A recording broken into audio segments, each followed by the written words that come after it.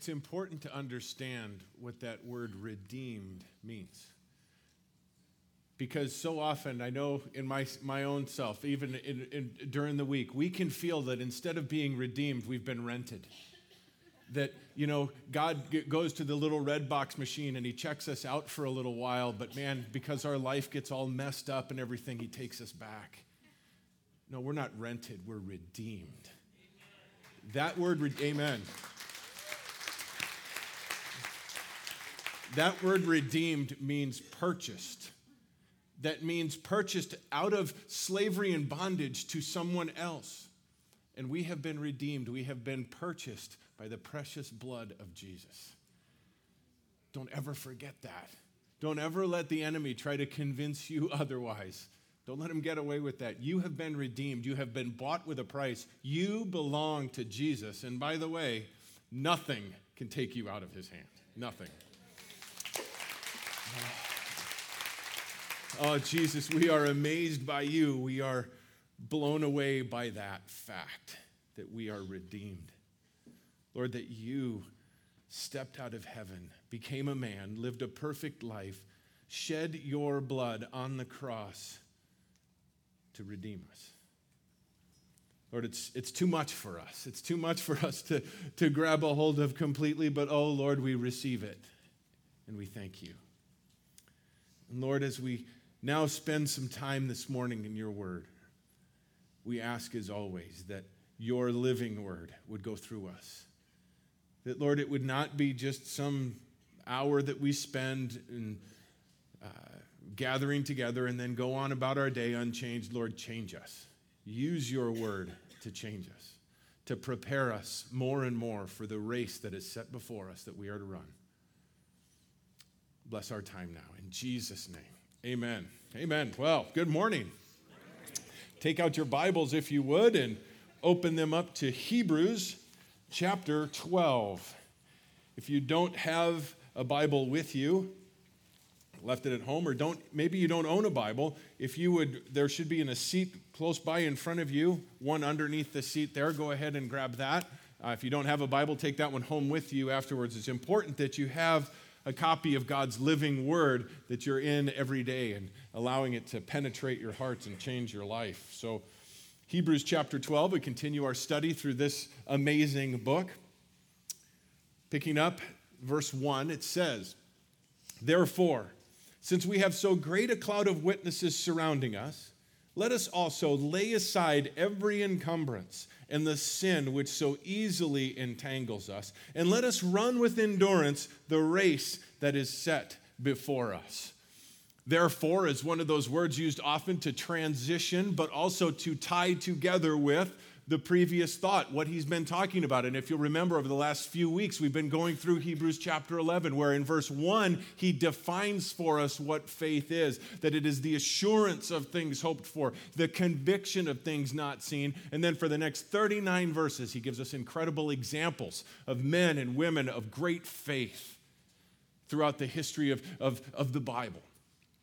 Now, we didn't do this just as a great history lesson. He uses this word, therefore, to tie it in. There's a reason we did this, because there's something that we can now do in our lives to apply it in our lives. There's a reason for it. And he goes on to use this metaphor of running a race to describe the Christian life that is laid out before us. Running a race. How many runners do we have in here? A couple? How many used to be runners? A couple more. How many of you have ever driven by somebody running? Okay. That's where I fit in. And it always strikes me whenever I'm running by somebody who's out running, it never looks like they're having a very good time, does it? And it's interesting because this word that we have here that's race, that he defines for us, it can mean a battle, it can mean a struggle, it can mean also the place where that battle or struggle takes place. But because he uses the word run, that's why we know he's referring to a race in this metaphor. And the word race that's translated there is the Greek word agon. Sound familiar? Where we get our word agony. And I see that in the faces of a lot of runners sometimes, right? And the point I want to make with that, though, is it is difficult. It is grueling. It is painful at times as you're running, but there is a benefit to it, or nobody would do it. There's a benefit to it, not only for you physically, but also emotionally. You get the adrenaline going and a lot of things. But understand again, because this is the word that's being used here, it's not some casual race.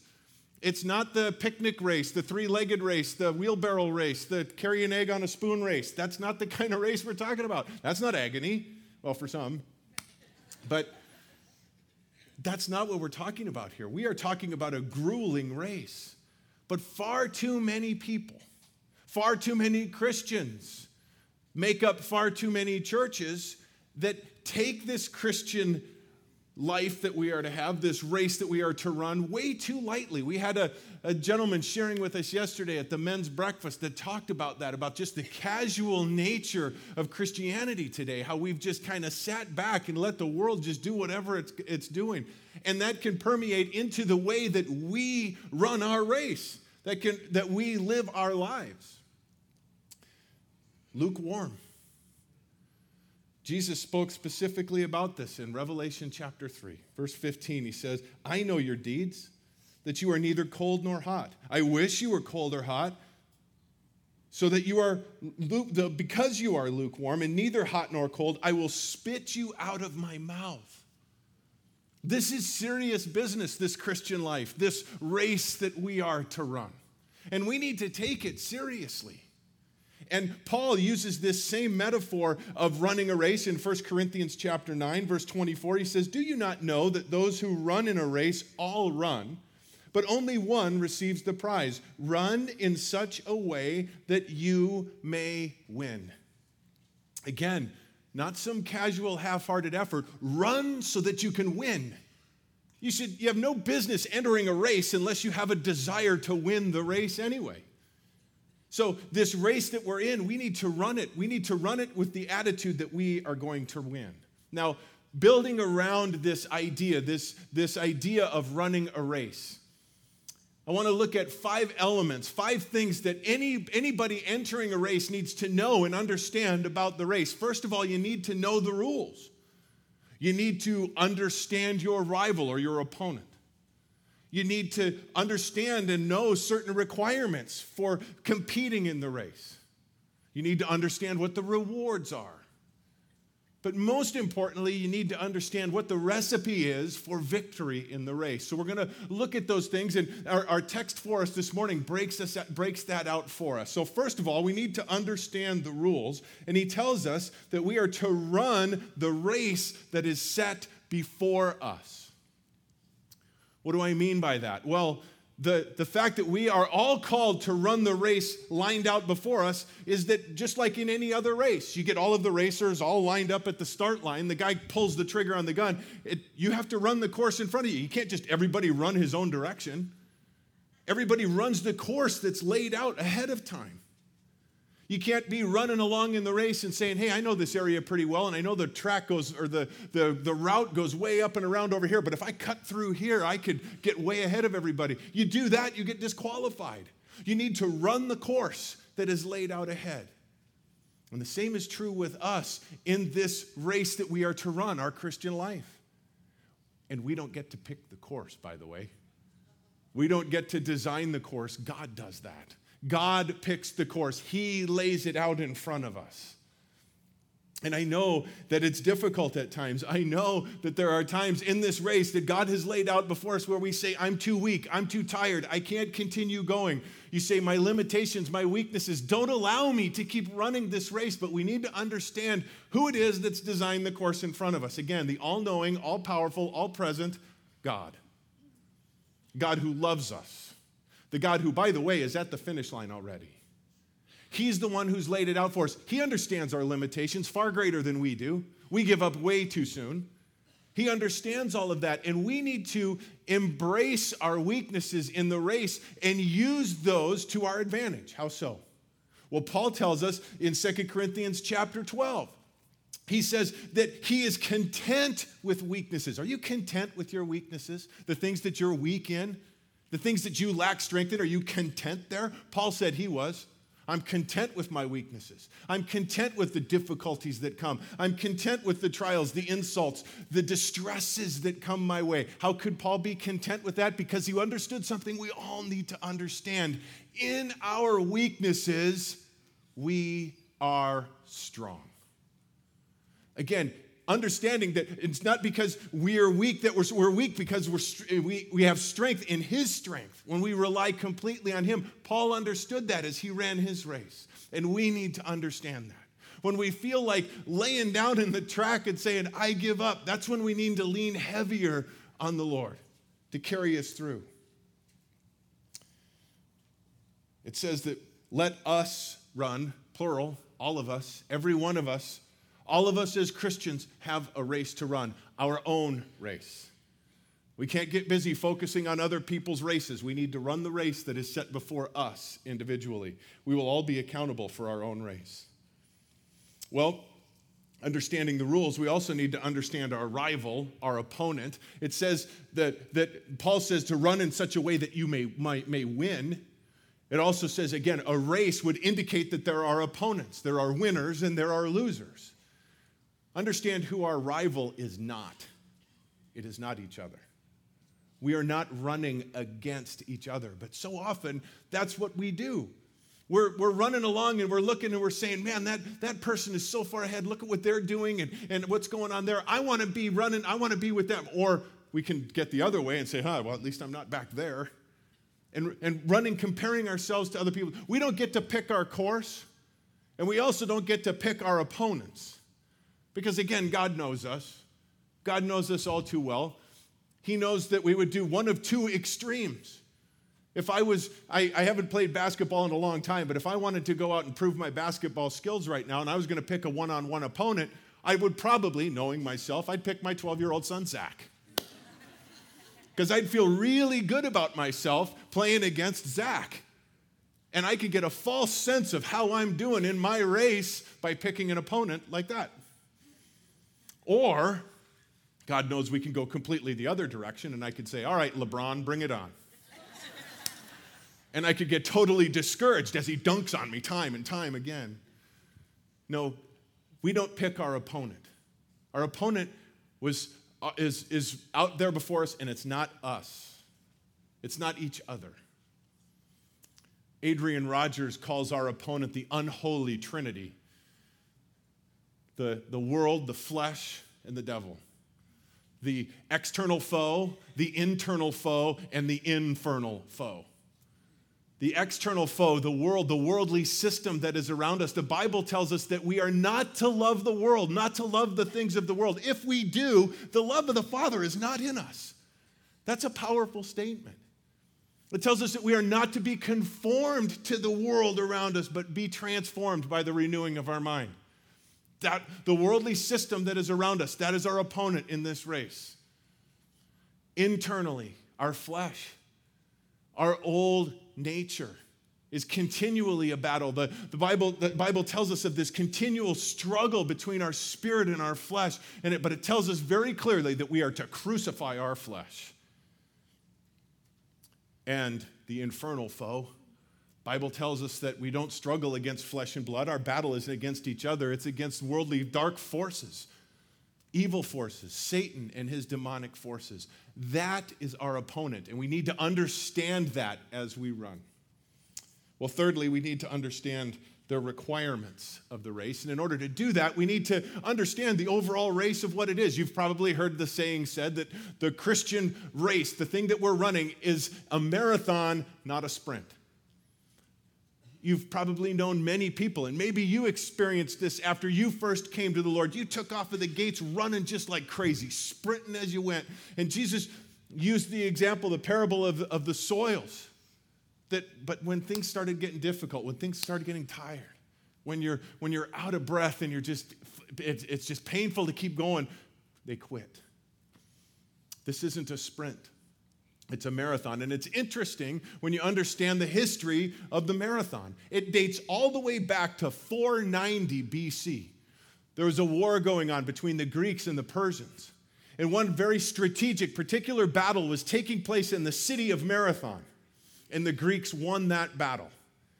And a man by the name of Phidippides took off running from Marathon to bring the good news that the victory had been won all the way to Athens. And the story is told, he bursts through the doors and he says, "We won!" And he fell over dead.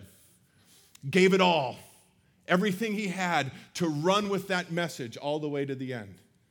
But in that, we understand that there's several things about this race that we're running. It's not on flat ground. There's going to be hills, there's going to be bumps, there's going to be trees to jump over. There's going to be all sorts of stuff that is in front of us. And it's also not like the marathon that we see on television, the Olympic runner carrying the torch, "Hey, look at me." There's going to be a lot of times of obscurity. There's going to be a lot of times of aloneness when you're out there running in this battle. It's not a glory to me type of thing. It's not how you start this race. It's how you compete and how you finish. And we're given some very important things that we need to look at. And when it comes to the requirements in our text, it says, "Let us also lay aside every encumbrance and the sin which so easily entangles us." This involves self-inspection. This involves us looking at ourselves and looking at how we are running. And it tells us that we are to lay aside two things. First, encumbrances, and second, sin.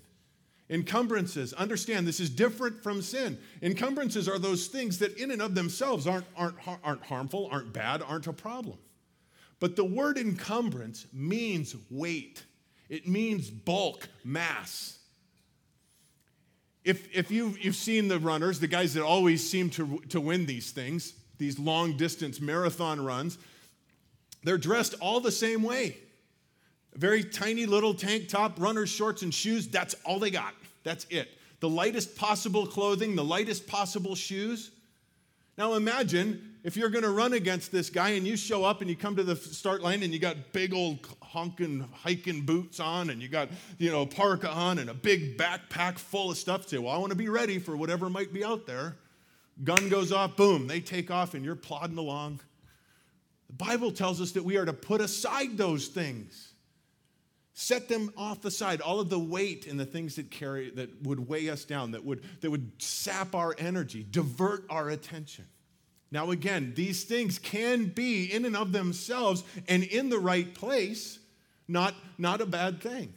We all need hobbies. We all need things to just kind of unwind and to do. But when those things start getting in the way of our run, that's when they become problems.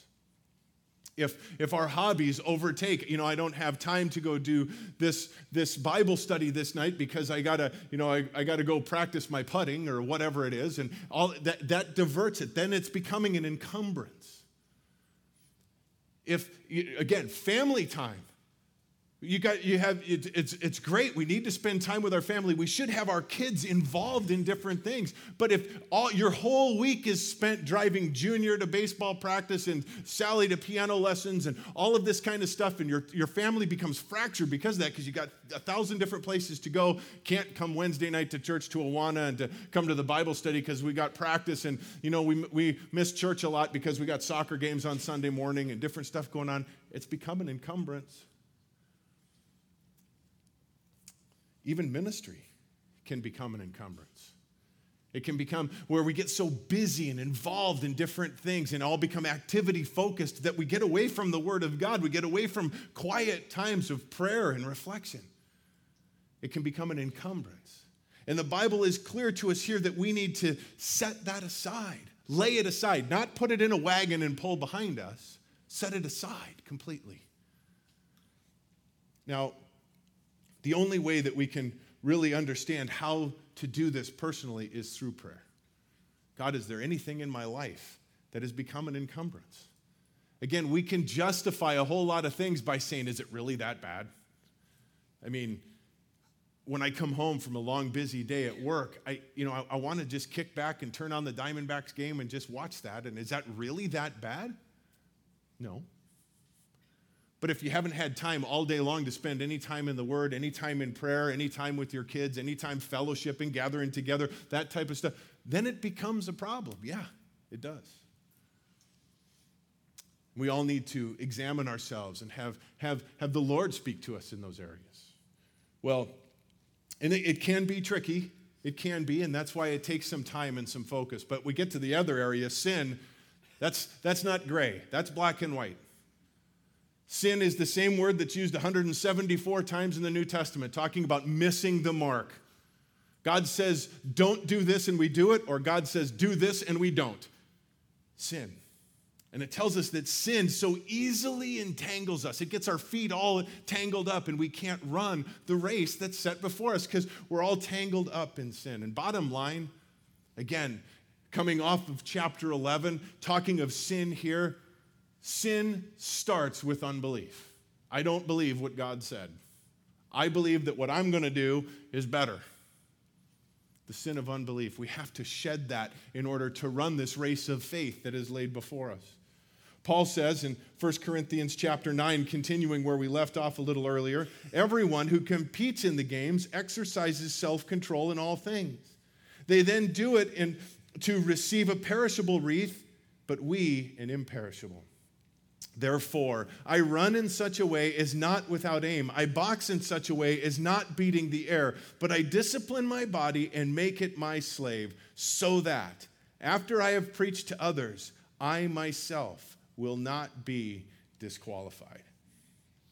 Self-control. Self-control, the gift of the Spirit that we have, the fruit of the Spirit, we need to exercise that.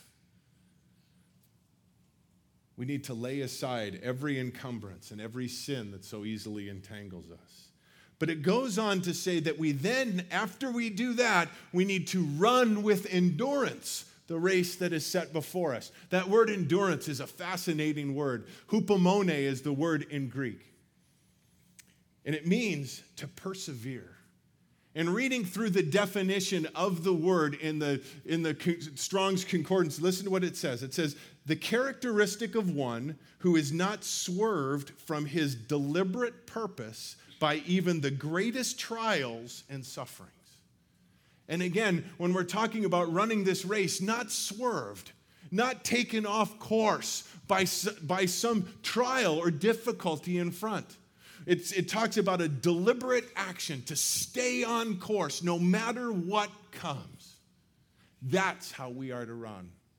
Running with endurance, running with perseverance.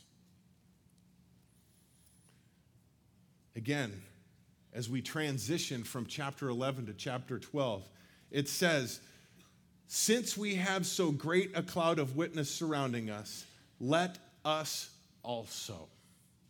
So after we spend that time looking at ourselves, we can look now to this example that we have of this great witness that we have in these people laid out that we spent so much time going through in chapter 11. The first thought that I have when I think of this great crowd of witnesses surrounding us, is this big grandstand, this stadium of all of these past heroes of faith watching us. That's the first thing that comes to mind, but it's not biblically accurate. And I thank God for that. Because, again, when I look at that, I see two big problems with that. First of all, it would be incredibly intimidating to me to run my race under the scrutiny of all of these others who have gone before me. Now, I understand they're glorified now and everything, so they wouldn't be, but it would be intimidating for me. I mean, I'm dating myself a little bit when it comes to track and field events, but does anybody remember Edwin Moses? Back in the late 70s and early 80s, this guy never lost a race, and it wasn't even close. The 400-meter hurdles, this guy just glided around the track and left everybody way behind. I was amazed by this guy to watch him. Now, I can imagine if I'm lining up to run the 400-meter hurdles and Edwin Moses is there watching me, that would be pretty intimidating. And not only intimidating for me, but it would be depressing for them. All of these saints up there watching us, and there's no depression in heaven. So I'm thinking this isn't what he's talking about. They're not lining the stands watching us. They're not spectators. They're examples. They're examples for us that are recorded for us to look to, for us to glean from. They're not witnessing what we're doing. They're bearing witness to the faithfulness of God. If we run as they ran by faith, we can expect the same results that they had. Paul says just as much in Romans 15. It says, for whatever was written in earlier times was written for our instruction, so that through perseverance, that word hupomone again, through perseverance and the encouragement of the Scriptures, we might have hope. The encouragement of the Scriptures, the perseverance that we draw from that gives us hope to run the race that's laid before us. He goes on, now may the God who gives hupomone, perseverance and encouragement, grant you to be of the same mind with one another according to Christ Jesus, so that with one accord you may with one voice glorify the God and Father of our Lord Jesus Christ. How does this work? Bearing it down, being real practical about this. Well, you're running your race. And it seems to just be this long, grueling race, and you're not seeing any fruit in the ministry that you're doing. You're sharing your testimony, you're talking to people, friends and family, and no one seems to be taking the message. You feel like you're just talking to a bunch of smelly animals.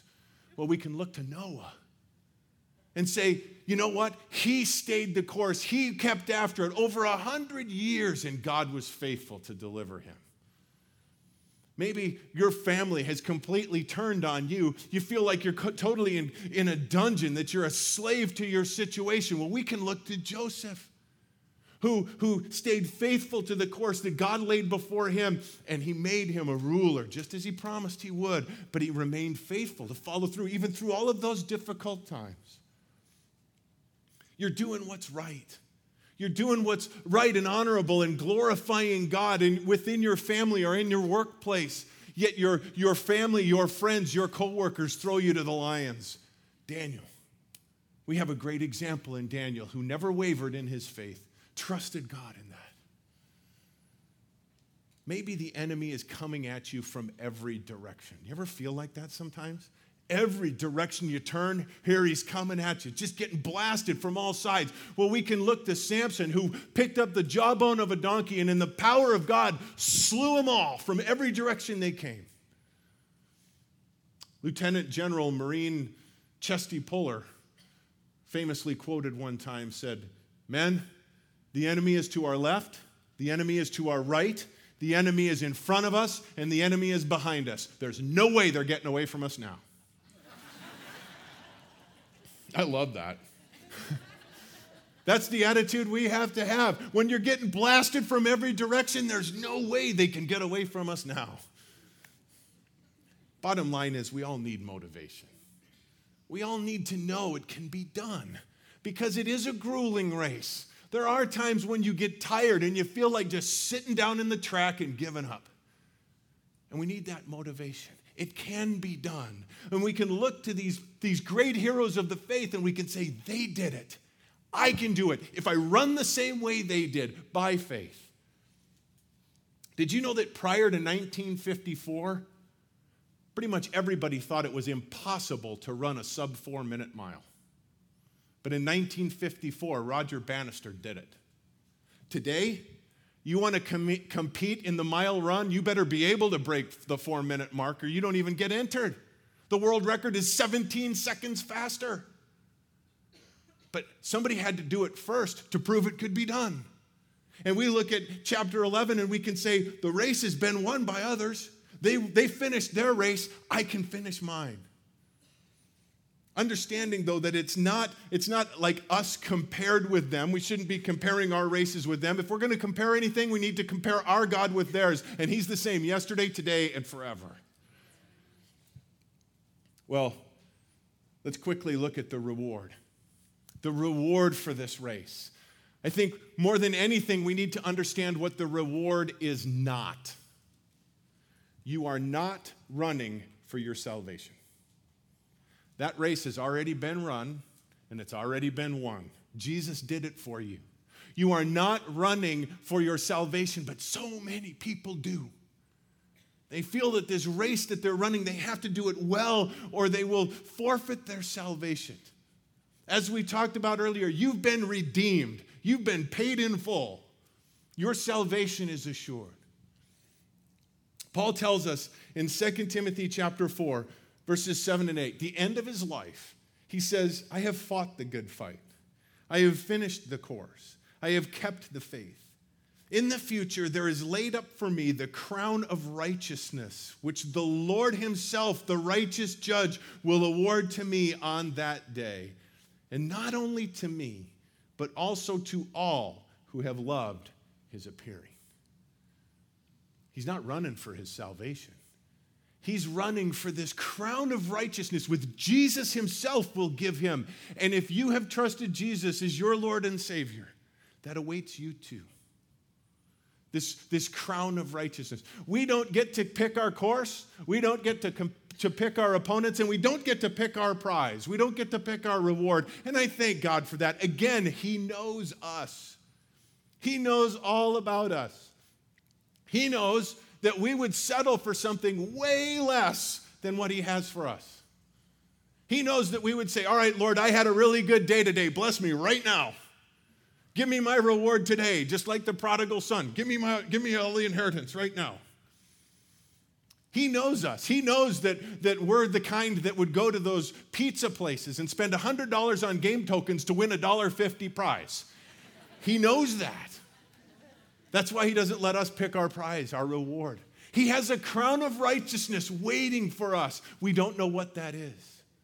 That's what the author, that's what Paul talks about. That's what the Apostle John talks about, these crowns, because there's no other way to describe it in what we have. And we don't know what it is, but I can tell you this much. When we finally find out, we will never have wanted anything more in our entire life. Nothing will even be a close second. And that's our reward for running the race.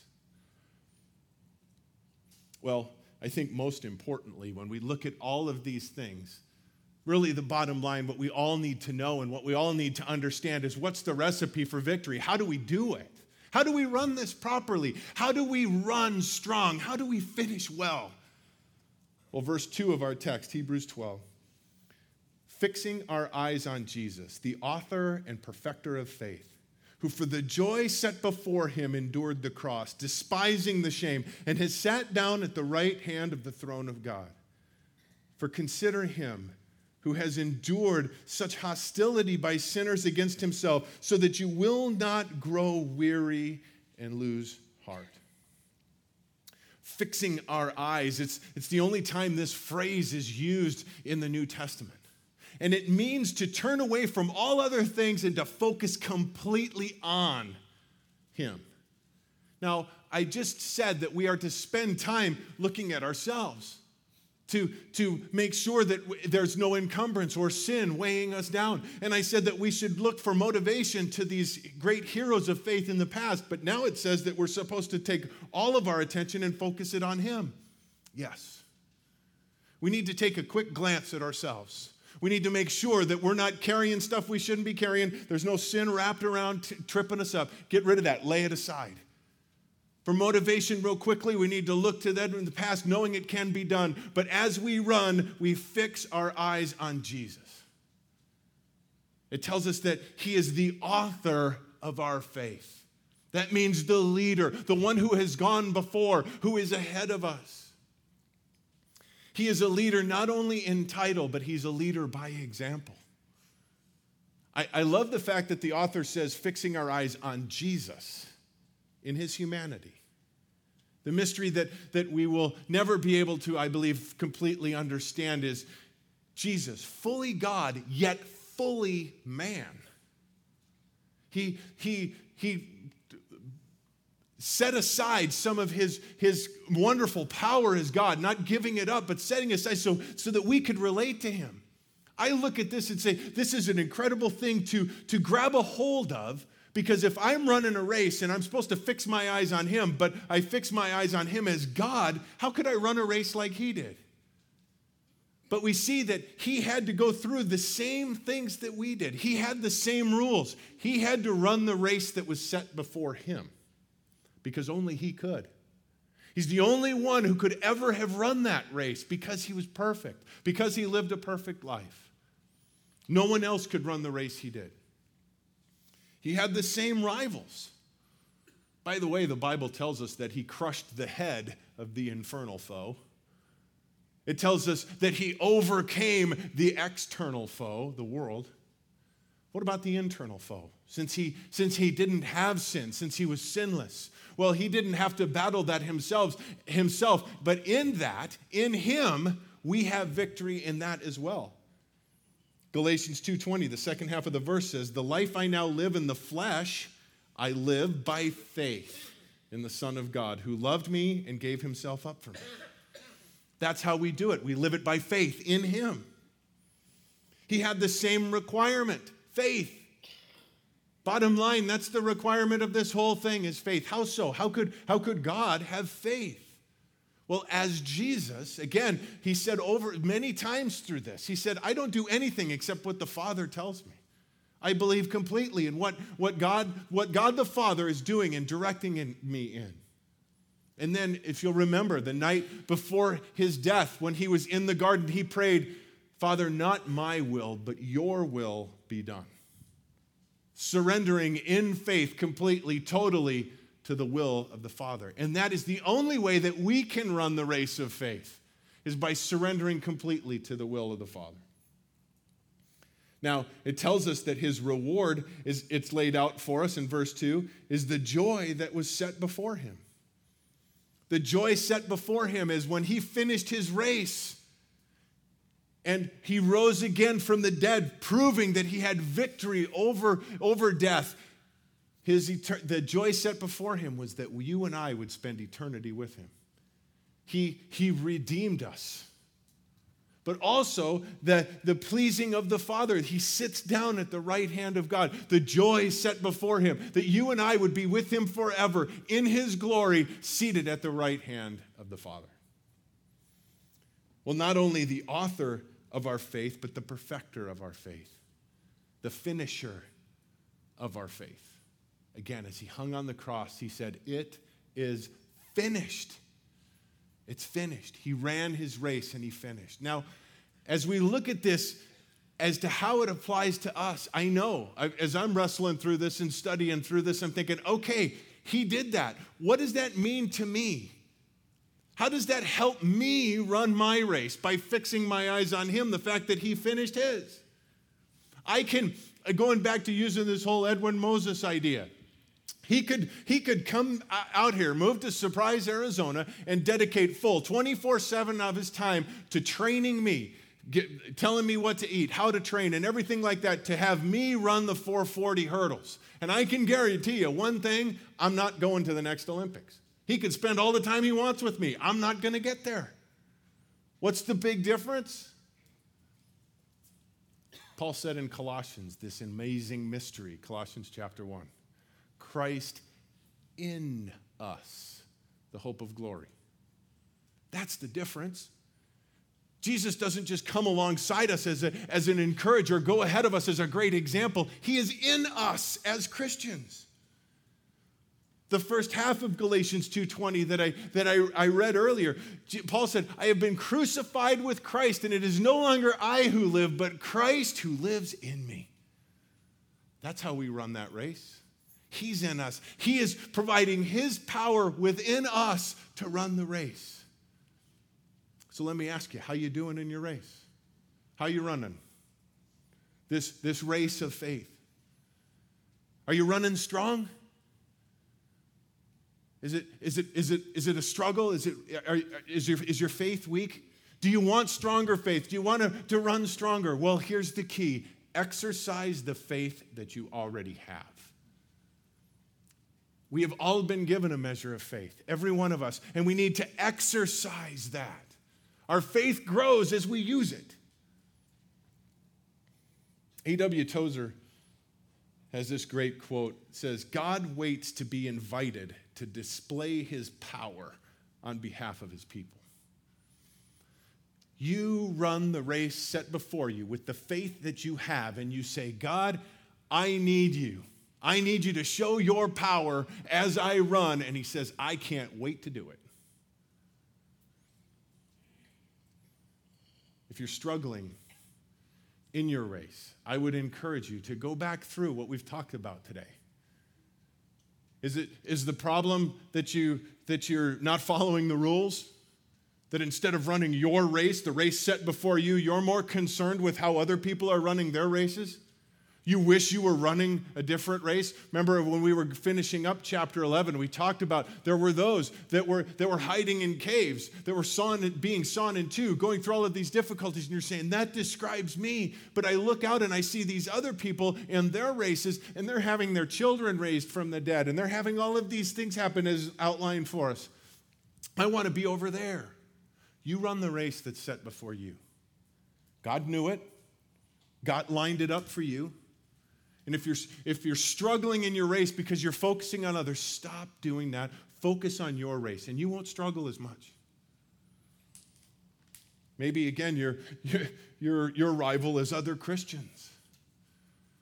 They're your encouragement, not your rival. Maybe the faith is the problem, or the encumbrance is the problem. You're carrying around too many things. You're carrying around all of this stuff that you're trying to accumulate, wealth and all of that. Do you know, I read this the other day, fascinating. A ton of gold weighs the same as a ton of lead. And if you're trying to accumulate as much gold as you can to keep on going, and that's your goal, you're being encumbered by that. And by the way, gold and lead are worth the same in heaven. Maybe the big problem is the reward that you're running for. Again, are you running for your salvation? That race is already done. Maybe you're focusing too much on yourself and on others instead of on Jesus. That's where our focus needs to be. Well, lastly, there's one other thing that really kind of trumps them all. If you've never trusted Jesus as your Lord and Savior, you're not even registered for the race. You're not even in the race. This race that we run is the race of the Christian life. And if you're out there and you say, well, wait a second, I haven't done that, but I'm running a race. There's people all around me running. Yeah, there are. And they're running on a wide path, and it leads to destruction. The Bible tells us that narrow is the way to salvation. There's only one way to get on that path. There's only one way to get in this race, and that is to surrender your life to Jesus. He said, I am the way, the truth, and the life. No one comes to the Father except through me. You can't compete in this race without being entered into it, and that's how you do. And if that's you and the Holy Spirit is prompting your heart here this morning, I pray that He is. And you simply just need to confess that you are a sinner. You need to recognize that you have sinned and fallen short of the glory of God, as everyone in this room has. You recognize that, you repent of your sin, which means you turn from your sin and you turn to Jesus and you receive the free gift of salvation. It's a matter of doing that broken before the Lord in your heart. There's no magic formula. You simply go before Him right now and you say, I don't understand everything that this guy is saying up there, but Jesus, I know I need You. I've been running this race and heading the wrong direction my whole life, but right now, I give my life to You. I trust in You and You alone as my Savior. I give You my life. I make You my Lord. I want to run a race of faith following You. Trust in Him. Well, I've already gone over. Gang, we're called to run the race set before us with endurance, perseverance. I know it's hard. I know it's grueling. I know it's agonizing at times, but keep running. Keep running. We have great examples of those before us, and we have the author and perfecter of faith in us, forging the path ahead of us. Amen? Let's pray. Lord, we thank You for this morning. We thank You for this word that You've given to us. I am so blessed by just the analogy that You give to us in this. Running a race, something simple, something that we can understand, yet, Lord, so powerful, so real. And Lord, it's our desire to run the race that You've set before us. Lord, keep us focused on that, focused on You. Lord, if there's anything that is weighing us down, that's encumbering our run, any sin that is entangling us, Lord, reveal that to us. And Lord, right here, right now, right where we sit, we lay that aside. Lord, we can't wait for the reward that You have for us, the crown of righteousness. Thank You, Jesus. Give us greater faith that we would be able to run with endurance the race set before us. In Jesus' name, amen. Amen.